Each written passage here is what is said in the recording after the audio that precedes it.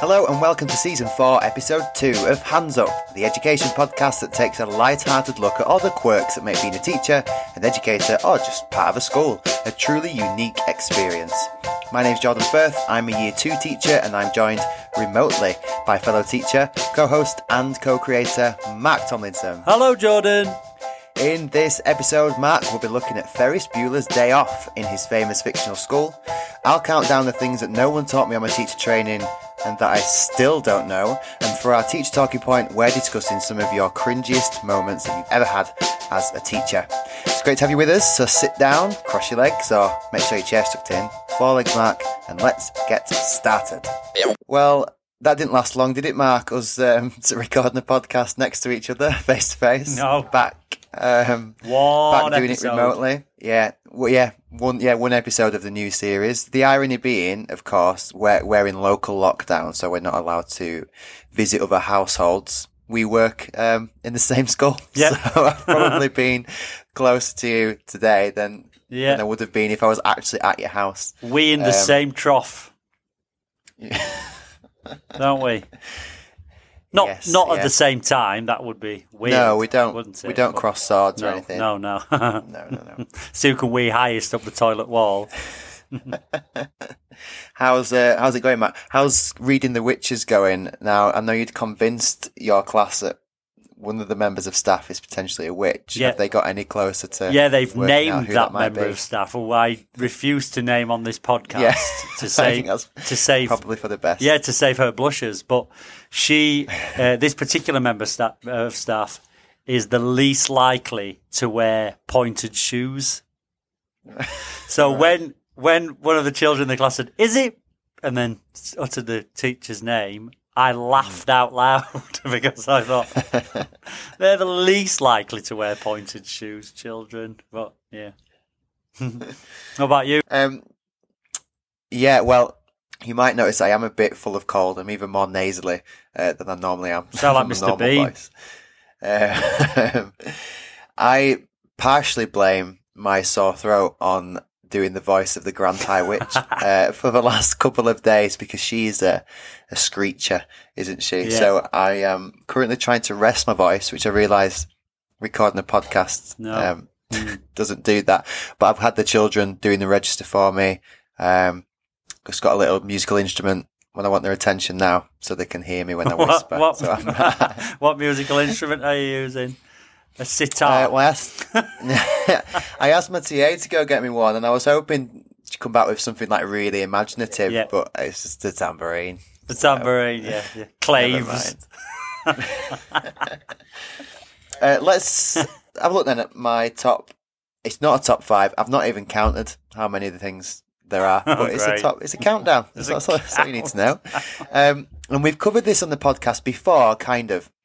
We've covered some of the top things that they didn't teach you on your PGCE, and we've discussed and read out tweets from people discussing, just what they didn't learn in their teacher training, but they do now. But earlier this week, as I was trying to unjam some paper in the big photocopier, because our resources lady, what's Mrs. Fairclough's title? I feel like resources lady is like a really big injustice what she actually does.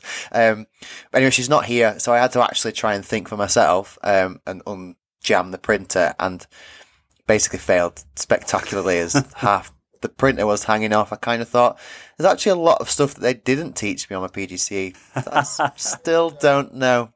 So maybe some of the same out there for our listeners. So let's have a look.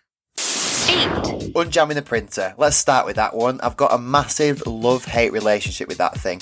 And the thing with all school photocopies is, I think I said this before, they can smell, they can sense fear. If you're strolling happily to the photocopier, maybe you've stepped out of a meeting to go get some printouts for everybody, and actually, it's quite nice. I'm in no hurry to be back. If you don't mind taking your time, that printer will happily hum and churn out 15 double-sided copies of your school's new behaviour policy in about 1 minute flat. But if it's 5 to 9 and you've forgotten to set your class a busy job, so you've tried to print 30 maths mosaics from Twinkle, it'll chew up that paper and spit it out, just like it clearly wants to do with your career, the vindictive little inanimate machine.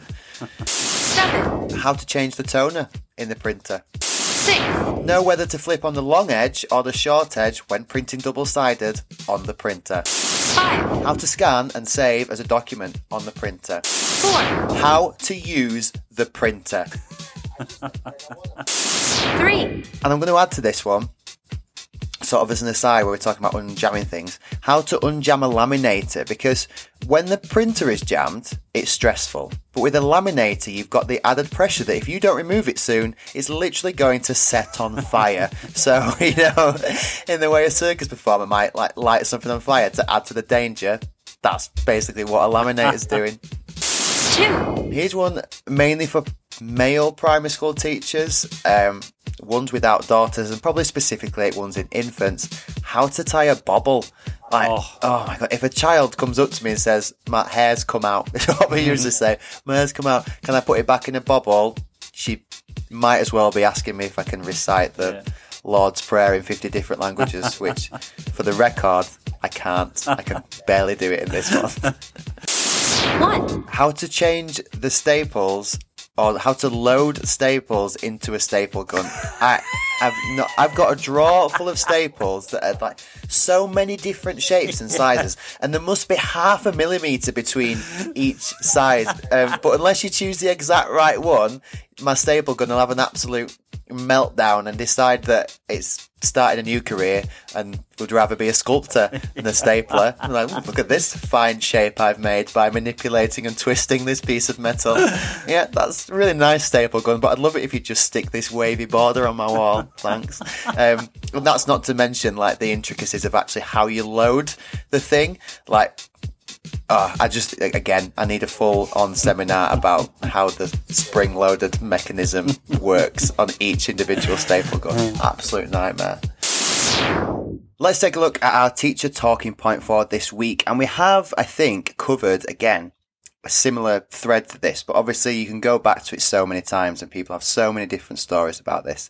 Cringy teacher moments. So Mr. Pewsley at Scott Pewsley tweeted, right chaps, give me your teacher cringe moments. He gave an example. Calling home. Oh, hi, is that Brandon's dad? Awkward silence. No, it's his mum. Samantha Cosgrove says, observing a nervous NQT with a year 10 class. To get their attention, he loudly hang on. To get their attention, he loudly declares, eyes closed and lips on me. Class and I completely lost it. Tim at Tootler74 says, brand new ICT suite, large interactive whiteboard, rainforest project, Google search, exotic birds. Linda Lasardi comes up. Oh, I've not got my bell again. Ding. Don't know who that is. At Graham Jog says, new year 7 kid in the class of a TA decided to eat pages out of his geography textbook and swallowed them, followed by staples from the stapler. Rang home to express concern. Mum, oh, that's nothing. He usually eats the Sunday Times colour supplement at the weekend. At Meredith Fox 22 says, her cringy teacher moment remains the time where she sent a dad of an SEN child a message asking him to call school urgently. He wasn't answering his phone and ended it with 5 kisses. He was already a little over familiar. He rang me from the bath once. This didn't help. Undercover teacher says, it's September and I'm teaching a sibling of a child I'd taught a few years prior. Chatting to his mum and did the usual, how are you? Etc. Then I dropped the bombshell, oh, didn't know you were expecting. Parent, I'm not. So, said she saw the funny side and we still laugh now, but geez. Mr. Petal says, minding my own business in the laundrette, end up talking to a bloke. He asked me what I do for a living and then asked what my thoughts are about a local school. Me, being me, decided to go full activist mode, referencing things that I disagreed with. Turns out, he was the head. Oh. At Ms. N. McLaughlin says, oh, so many. Although one of my friends once had a maternity bra fitting done by one of our old students in M&S, and I think that wins.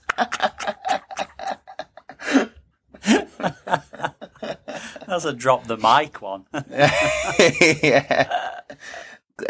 Clive Hill, at Clive_Hill, says, calling home to celebrate some success to a year 8's mum. Someone answered the phone. A toddler. Give me that phone, you little Hello?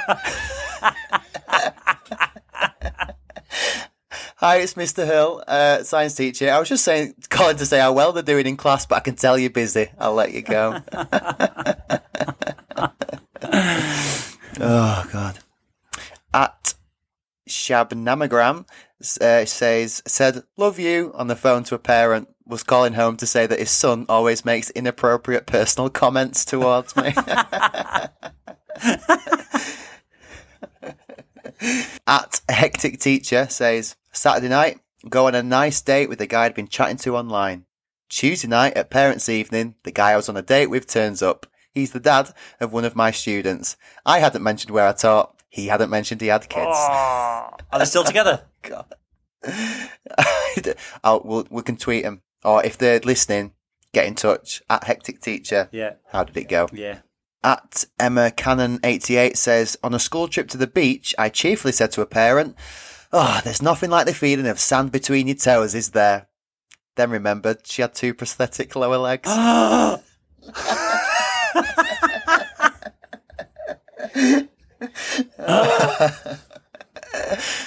When we eventually write our sitcom, Mark, about working in a school, we're going to have to use some of these. At Joe Baker 9 said, you'll like this one, Mark. You'll like this one a lot. At Joe Baker 9 says, I asked a year 11 lad his name. He was misbehaving. He said, Michael Hunt. I said, don't be ridiculous. No one would call their child that. Bring me a planner now. All the class staring at me. He brought his planner. Name on the front. Michael Hunt.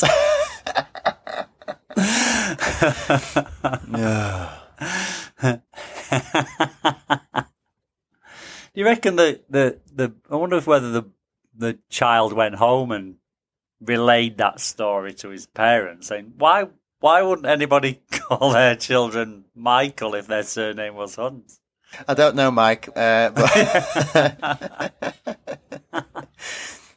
Mrs. Dalziel says, my most embarrassing moment was confronting... Oh, my God.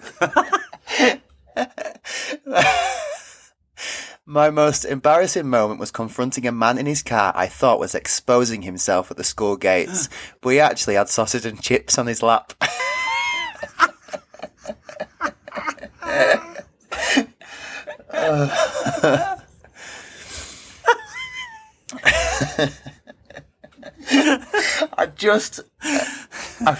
I feel like I want to know so much, every detail of that. I want to know exactly what was said and the moment she realised. But also, I kind of feel like the more that's left to the imagination with that, the better. Oh, God. At JOG_297, parents' evening, student's little brother sits on his mum's knee. He's quite small. I say, will you be coming here soon then? The student replies, I'm already here. I'm in year 8. And he's in the farm next door to my classroom too. Same year group as my farm. Brilliant. Oh, right. I think this was one of my favourites when I was writing these down. So at Thor Hallabjorg says, I'm in the Hunterian Museum with some very loud year 10 lads. Also, there was a prestigious art school with students silently sketching exhibits. From a balcony looms James, bellowing at me, Miss, come up here quick. Me and Charlie have found a massive dick in a jar.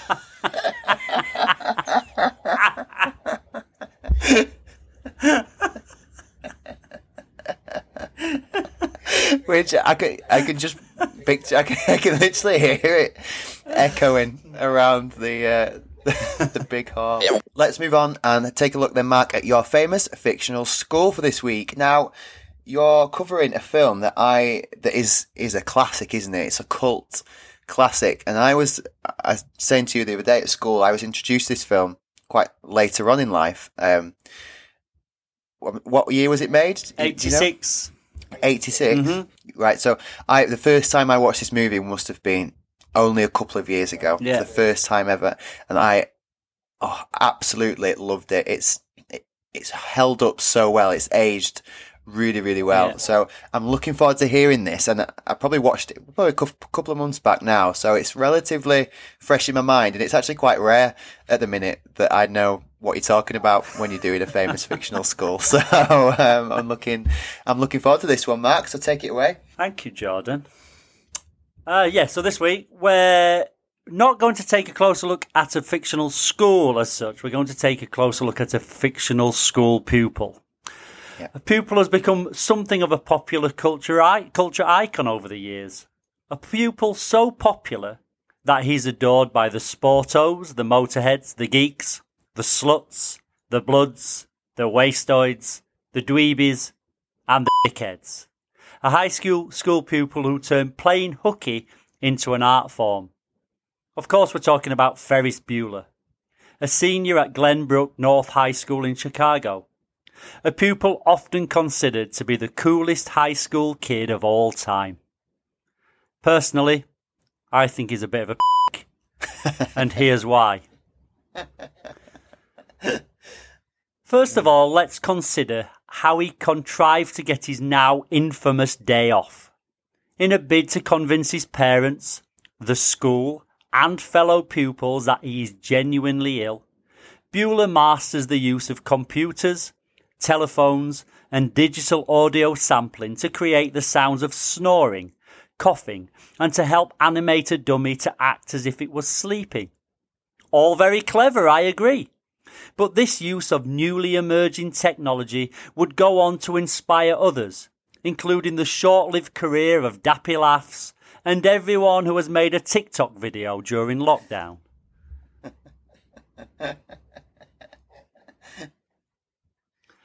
I mean, that alone should be enough to convince you that Bueller is a donk bin.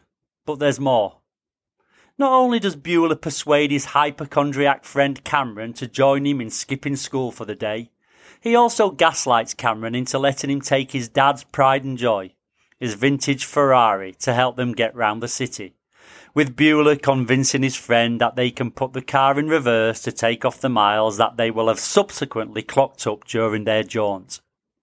And later, when addressing the viewer by looking down the camera and telling us that he had actually engineered the borrowing of the Ferrari without permission to force Cameron to face down his own Oedipal fears, it's difficult to fight the overwhelming desire to put your foot through the TV screen just so you don't have to see his smug f***ing face again.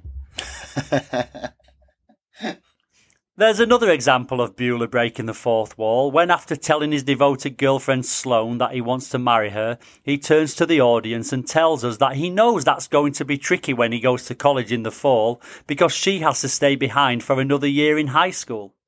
And I sit there and shout, I hope your cock drops off, you egotistical shit rifle.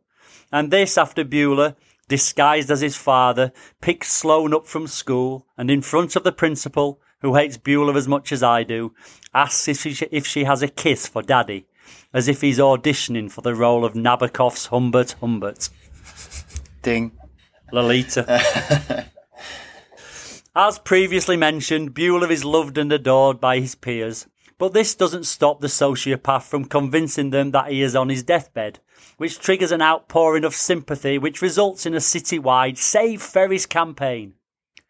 Manipulating and coercing his fellow pupils, Bueller is a cult leader no different to David Koresh, Jim James and Charles Manson, and who could quite easily convince a naive group of freshmen to carry out murderous rampage in the Bel Air mansion of a Hollywood starlet before using the still warm blood to daub the slogan, "Life moves pretty fast. If you don't stop and look around once in a while, you could miss it," as if advertising the latest self-help book by a new age mindfulness guru.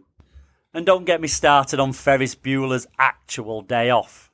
Apart from driving round in a classic sports car, Ferris and his friends spend their day truanting from school by having dinner at a fancy restaurant, visiting an art gallery, and gate-crashing a German-American heritage parade to entertain the crowds lining the street by murdering a Beatles classic. When I skive school... Oh, hang on. I just need to make a note not to send my mum this particular episode of the podcast. I've done that. When I skived school with Mad Tommy and Snarfy, who regular listeners may recall could throw stones that went round corners like heat-seeking missiles, we used to hang out at the abandoned Metcalfe's farm, where we would forage in the undergrowth for discarded pages of Penthouse magazine, while sharing a packet of Benson and Hedges that Snarfy had nicked from his nana's handbag. This was textbook skiving. Not eating moules mariniere in a Michelin-starred restaurant. The closest I got to this was eating a portion of scampi from the dishy fish. No Michelin stars, but it was awarded 3 out of 5 stars for hygiene.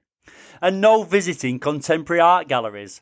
The closest Mad Tommy, Snarfy and I got to Manet's Olympia was a torn and tatty centrefold from Razzle's October issue. Of course, one may argue that my ire towards Bueller is born out of jealousy. Ferris Bueller was the modern incarnation of the Renaissance man. Not only could he dance and sing, he could also play the guitar and the clarinet. In 1986, when Ferris Bueller's Day Out was released, I was the same age as Ferris was in the film. My musical instrument ambitions went no further than the recorder, which I gave up when I was 7, while I had mastered the art of dad dancing by the age of 13. I didn't have a beautiful, cool girlfriend, unless you count Razzle's October centrefold photo, and my best friend's dad drove a Nissan Cherry. But I'm not jealous.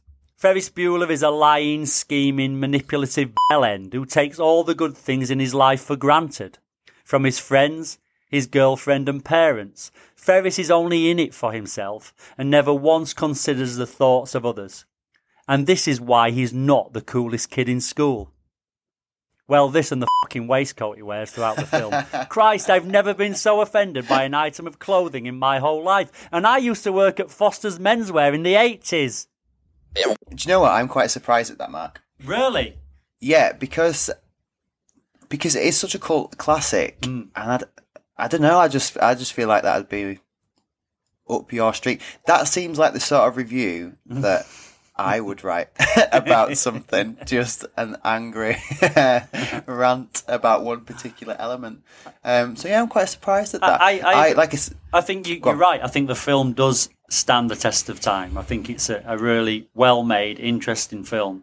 But I watched it recently, similar to you. I watched it with my partner and my daughter, and I just didn't like him. I didn't like Ferris Bueller at all. And maybe back in 1986 when it came out, when I would have been 15, nearly 16, I probably would have kind of thought it was quite cool, and maybe even would have probably asked my mum for a waistcoat like Ferris Bueller's. But I do feel for what's his friend called? Cameron. Yeah, I do feel for him. Yeah. I think he's probably the more relatable character, isn't he? Kind of just going, I don't know. And I wonder if all Ferris Bueller fans who were teachers, I wonder how many of us look through our class list for the following year to see if there's a kid's name that rhymes with Bueller, just so you can go, Bueller, Bueller, at the register, just for, your own sense of fun. You go over the kids' heads who were all 6 and 7 in our case. But Bueller, I feel like I probably relate because I watched it so sort of later on in life. So recently, after I was a teacher, I probably relate the most to the teacher, which is a bit. I think you've done a good impression of it before, where he's like asking questions and then just answering them straight away. Who can tell me how many sides a triangle has? Anyone? 3 sides. Right? Who can tell me how many sides a square has? Anyone? 4 sides. Who can tell me how many sides an octagon has? Anyone? 8 sides. Yeah, I love him. He's the same teacher who does the register, isn't he? Bueller. And I know when we talked about Saved by the Bell last week, and we talked about breaking the fourth wall, and I think Ferris Bueller's Day Off was one of the first films that I experienced where the actor turns to the camera and talks to you. And once again, back in 1986, as an impressionable 16-year-old, I'd have thought that was cool. When he did it 3 weeks ago as a curmudgeonly 50-year-old, I'm like, What's the actor's name? It's Inspector Gadget, isn't it? Yeah, Matthew Broderick. Matthew Broderick. Probably still is, married to Sarah Jessica Parker, who from Sex and the City. Matthew Broderick also voiced adult Simba's voice in the original Lion King. So really? Yeah. God. Fun fact. This is every day's a school day, quite literally. Don't say you don't learn anything on this podcast. It's listed under education for a reason. And that's it. Thank you so much for listening. As teachers, it's rare we have anyone's attention for 5 minutes at a time, let alone 30. So thank you so much for that. Give us a follow on Twitter at HandsUpPod and keep an eye out for all of our posts and tweets, and we might just feature you on the podcast. And if you did enjoy it, pass it on to another teacher, educator, or anyone else you feel might like listening. And don't forget to subscribe. Give us a quick rating if you can, or even better, leave us some feedback with your preferred podcast provider. That's all for this one. Class dismissed. You're still here. It's over. Go home. Just like Matthew Broderick there.